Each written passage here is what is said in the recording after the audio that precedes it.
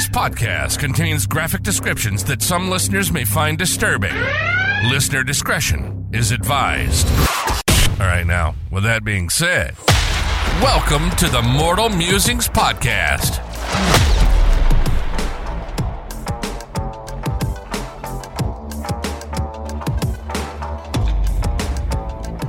Oh, it's a fucking shit show today, isn't it? Just a tad, just a little bit. Yeah, so basically we're just trying to record our ad, and we do not have the right voice. No. We got some funny. Apparently we seem likeable as a podcast, but to do an ad when people don't... We do not have the voice. Yeah. No, Jesus fucking Christ. So I thought, I know what I'll do. The guy who did our intro and our outro, I'll send it to him for him to buff up our voices, buff up the quality.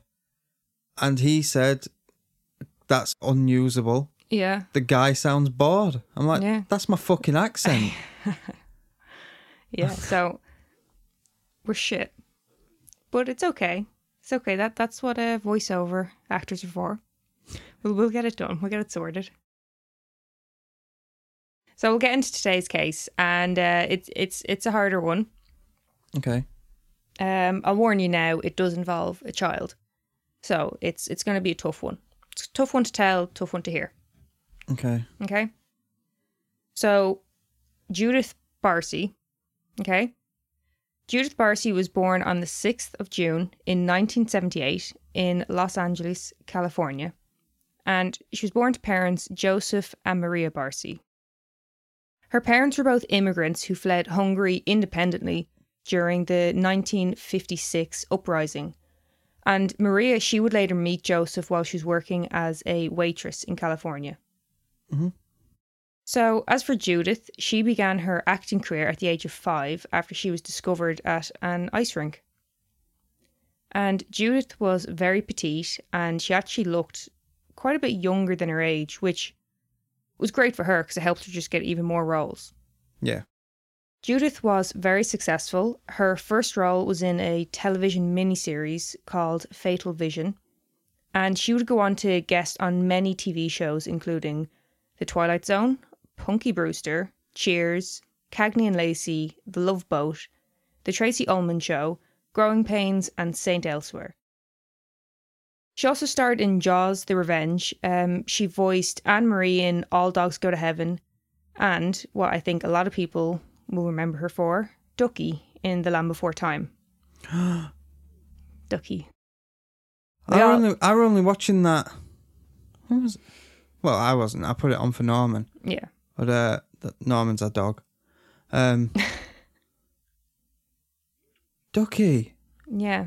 Wait, she's dead. Mm-hmm. Do you know, I could still cry at Land Before Time when Littlefoot's mum croaks it. I think majority of people in our age group have watched Land Before Time. You only need to play that music, and I'd probably start bawling. She also starred in more than 70 advertisements, and the first of which was for Donald Duck Orange Juice. Now, I never heard that myself. Donald Duck Orange Juice? I don't know if that was just before I was born or what. I've never heard of it. Or maybe it was just in America. Have you heard of it? No. They get everything. It doesn't even make sense. It's just putting a name to something, isn't it? Like, it's just... So other advertisements that she featured in, they included Campbell's Soup, big one. Mm-hmm. Toys R Us, big one. And Jif Peanut Butter, another big one. We don't have it over here, but I think we've all seen it on TV or whatever. Jif? Yeah. JIF. Oh, Jif. Yeah. You will have seen it from time to time. Yeah. Yeah? Yeah. So by the age of 10, Judith was earning around $100,000 a year, which that's the equivalent roughly to about $250,000 in 2023. What, 5-year-old? No, 10. Okay. 10. Yeah, but I mean, by the age of 10 to be earning that? Yeah. Jesus. So now with Judith becoming such a high earner, the family were actually able to afford to buy a 3-bedroom home in West Hills in San Fernando Valley. Is that a nice area or? I think so. Okay. A quick look up, see what it is, but I don't know what I'm looking at really. I've never even been to America. But yeah. Her mother Maria was said to have heavily encouraged Judith's acting career, but it was also said that she would go to great lengths to maintain some normality and give her daughter a normal, happy childhood. Her mother's efforts to keep a happy home life were made increasingly harder, though, by the behaviour of Judith's father, Joseph. So, her father, Joseph, he was an abusive alcoholic, and the abuse was not just directed at Maria, but Judith too. His drinking got pretty bad, and it would result in 3 arrests for DUIs. So it's been reported that a large part of his rage stemmed from his bruised ego. He couldn't handle the fact that his daughter was the main source of income for the family. Not looking at it as... I'm so proud of you. You're brilliant. It's my child. So it's just... I have an example of an incident that was witnessed by someone. So... there was one time Judith was out playing with her kite. Her father grabbed it off of her and she became upset because, hey, playing with that. That's my fucking kite. Yeah. So when Judith became upset that he had done that, he decided to call her a spoilt brat and break the kite into pieces. So just, a massive dick. But what did he take it off her for in the first place? I don't know. This was just like something that was witnessed by, I think it was the neighbour. Okay. And it's just like, well, for what? Yeah. What was she doing wrong? And it's so, like, let's say she was acting a bit, snotty with him. Yeah. There's probably a fucking reason for it, with all the behaviour. And as shitty as that behaviour is, like I said, it gets a lot worse. So Joseph would often threaten to kill himself, Maria, and Judith. Peter Keevan, a friend of Joseph's, recalled that he had told him that he wanted to kill Maria, and Peter said he had heard Joseph say that hundreds of times. Peter would then say, I tried to calm him down. I tell him, if you kill her, what will happen to your little one? Joseph would reply, I gotta kill her too. So he was openly saying this, and... Yeah. Well, I say openly to a friend. I don't know how close they were, if he thought he was confiding, but... Jesus Christ. Yeah. So when Judith got cast in Jaws the Revenge, she had to travel to the Bahamas for filming, right? Yeah. But before she went, her father gave her a little reminder. And the reminder was, if you decide not to come back, I will cut your throat while holding a knife to her. Fucking hell. So, following on from that, Maria's brother remembered hearing Joseph say to his family, remember what I told you before you left. And he says that when he said that, Judith burst into tears. Yeah. So, sometimes you'll hear a story in a case and people are like, oh, well, how do you know that happened? It doesn't mean we know it for a fact, but he's witnessing this going, hang on a sec. It kind of starts to all fall into place, doesn't it? Yeah. So by this stage, the abuse that they were suffering at the hands of Joseph was too much for Judith to take. Judith broke down in front of her agent. The outburst was shocking considering Judith was always seen and described as a happy, bubbly child. So because of that, her agent insisted that Judith see a psychiatrist, who concluded there was a great deal of abuse that Judith had been put through. Judith had also started to compulsively pull out her hair. She had plucked out her eyelashes and her cat's whiskers. What's cat's whiskers? A cat's whiskers. Oh, I thought Whiskers you said on a cat. her No. cat's whiskers. Her so cat's. I'm like, no, belongs to the her. fuck are they? No. Well, you have stupid names for fucking all sorts on yourself. Cat eye and fucking... No, it was her literal pet cat's whiskers. The poor fucking cat. I know, no good. Right, so... Sorry, getting therapist. Why wasn't Child Protective Services? The next line is Child Protective Services. Sorry. But you're right. So, Child Protective Services were contacted by the psychiatrist. But Maria assured them that she was beginning divorce proceedings and taking Judith with her. Maria had previously rented an apartment as a safe space for her and Judith to seek refuge during the day, and they would return home at night. That was the only time that they were kind of like spending in the family home. Yeah. One of their neighbours, Eunice Daly, encouraged Maria to get out after Maria had told her about the threats and abuse. Unfortunately, though, Maria told her, "I can't, because he'll come after us and kill us, and he's threatened to burn down the house." Maria had actually gone and sought help, but, I mean, like with a lot of these situations, without hard evidence of abuse, it's hard to prove, and it would have put her and her daughter in an incredibly dangerous situation. So she didn't press charges. Yeah.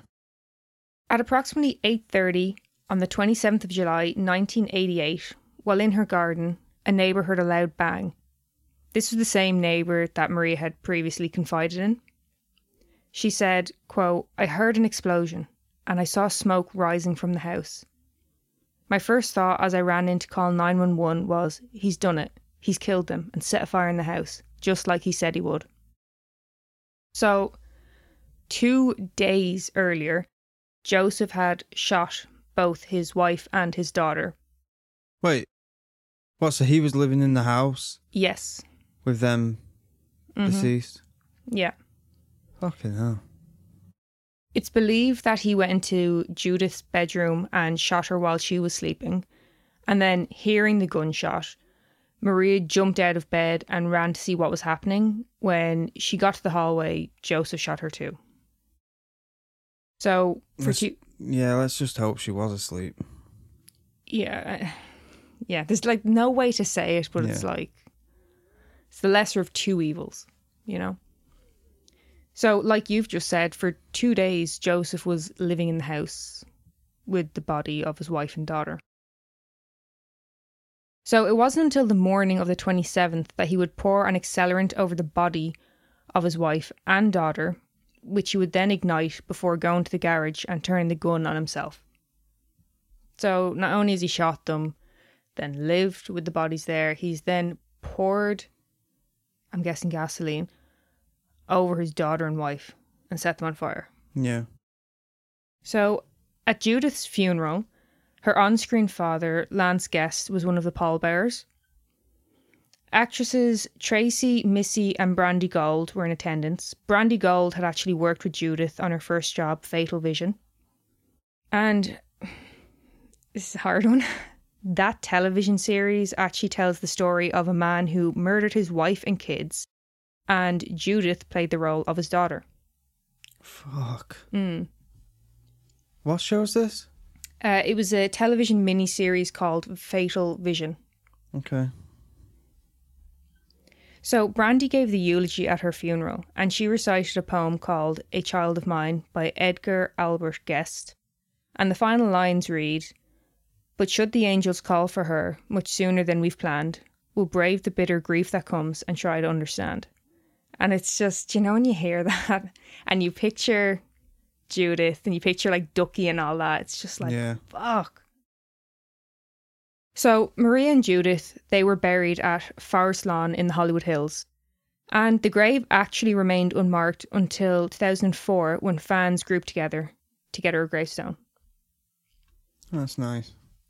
Her gravestone is engraved with, get ready for it, Our Concrete Angel, and also yep.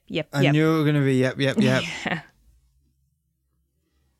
So, something I wanted to include in this, because while researching the case, this kept bothering me.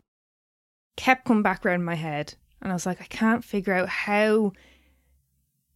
I don't mean how it got to this point, like, you know, you see this type of shit happening, but it was how it got to that point that she had gone to a therapist, that Child Protective Services had been called and nothing had happened, that Maria had gone to police about abuse, you know.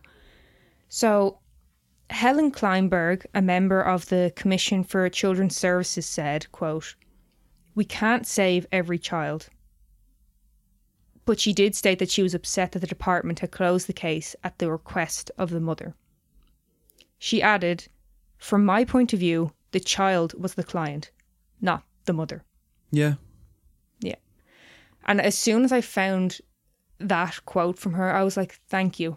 That's so nice to hear. Because it just seemed to be that, like, you know, whether Maria was trying to protect Judith and herself or what the situation was, it was just horrible to hear that, you know, another person slipped through the cracks, or more people slipped through the cracks. And like I said earlier, this is a hard case to hear and to tell. And I think the reason is not only because she was a child, but again, a lot of people in our age group felt sort of a connection, you know. It's Ducky. It's Ducky. She was someone who entertained us and made a mark on our childhood, you know. Or maybe if you're older, it made your child happy and we're part of their childhood. The only thing what I keep thinking now is I can't remember her voice being different throughout the, you know, because isn't there like 5 Land Before Times? I can't ever remember her voice being different. I don't know. I was very young when I watched it. Like she'd only be in the first one. Yeah, so she died in 88. Okay. Yeah, so she'll just be the first one. Yeah, I think so. I'll leave that to you. You're the expert on 80s and 90s kid shows. But yeah, I do think, you know, to have such a happy memory of like, oh my God, I remember that show. I love that show. And then you find out what she had to endure, and she was going through this at the same time she was producing this character, making it come to life. Yeah. It's a very hard pill to swallow, I think. But as difficult as it is to talk about and to hear, those are the cases that are important to tell, I think. So, to get us off this horrible story, we'll do an oddity. Please make it a good one. It's actually, it's not so much an oddity, it's more just something I came across that I thought was really funny. Okay. We've got to give the listeners a couple of laughs here. Like, I think it's funny. Okay. It's not a big story. It's literally something I came across and I was like, that's funny. We got to say that. Okay. So, you know Stephen King? The writer, yeah. author. Yeah. Yeah. He's an icon, wouldn't you say? Yeah. He's massive. You know, he's got fucking Misery, Carrie, Green Mile, Shining. You know, I'd be here all day if I tried to list them all. He's brilliant. He's a massive figure in horror. Yeah, agreed? Yeah. So, what I wanted to tell you about him has sweet fuck all to do with that. Did you know that Stephen King is obsessed with Mambo Number 5? The song? Yeah. No. Obsessed. His wife threatened to leave him over his love of Mambo Number 5. Not Ricky Martin. No. Mambo Lou Number 5. something. What was his name? I can't remember. Oh yeah, I know the song. Yeah. Why did I think that was Ricky Martin? I don't know. Yeah, he was obsessed with it. So he said, my wife threatened to divorce me. I played that a lot. Right? What the fuck? I love those extended play things, and I played both sides of it. And one of them was just total instrumental. I played that thing until my wife just said, one more time and I'm going to fucking leave you. Right.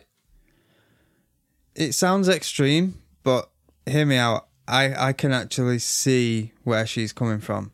I like Michael Jackson. Brilliant artist. You know, a lot of good songs. But when you get into your fucking Michael Jackson phase and you're listening to the same fucking songs over and over again. I literally have that written down here. And I'll tell you another one. Not Michael Jackson specifically. I'll tell you another one as well. Your mother, every day, I don't know if she does it now, but every day she would play Birds.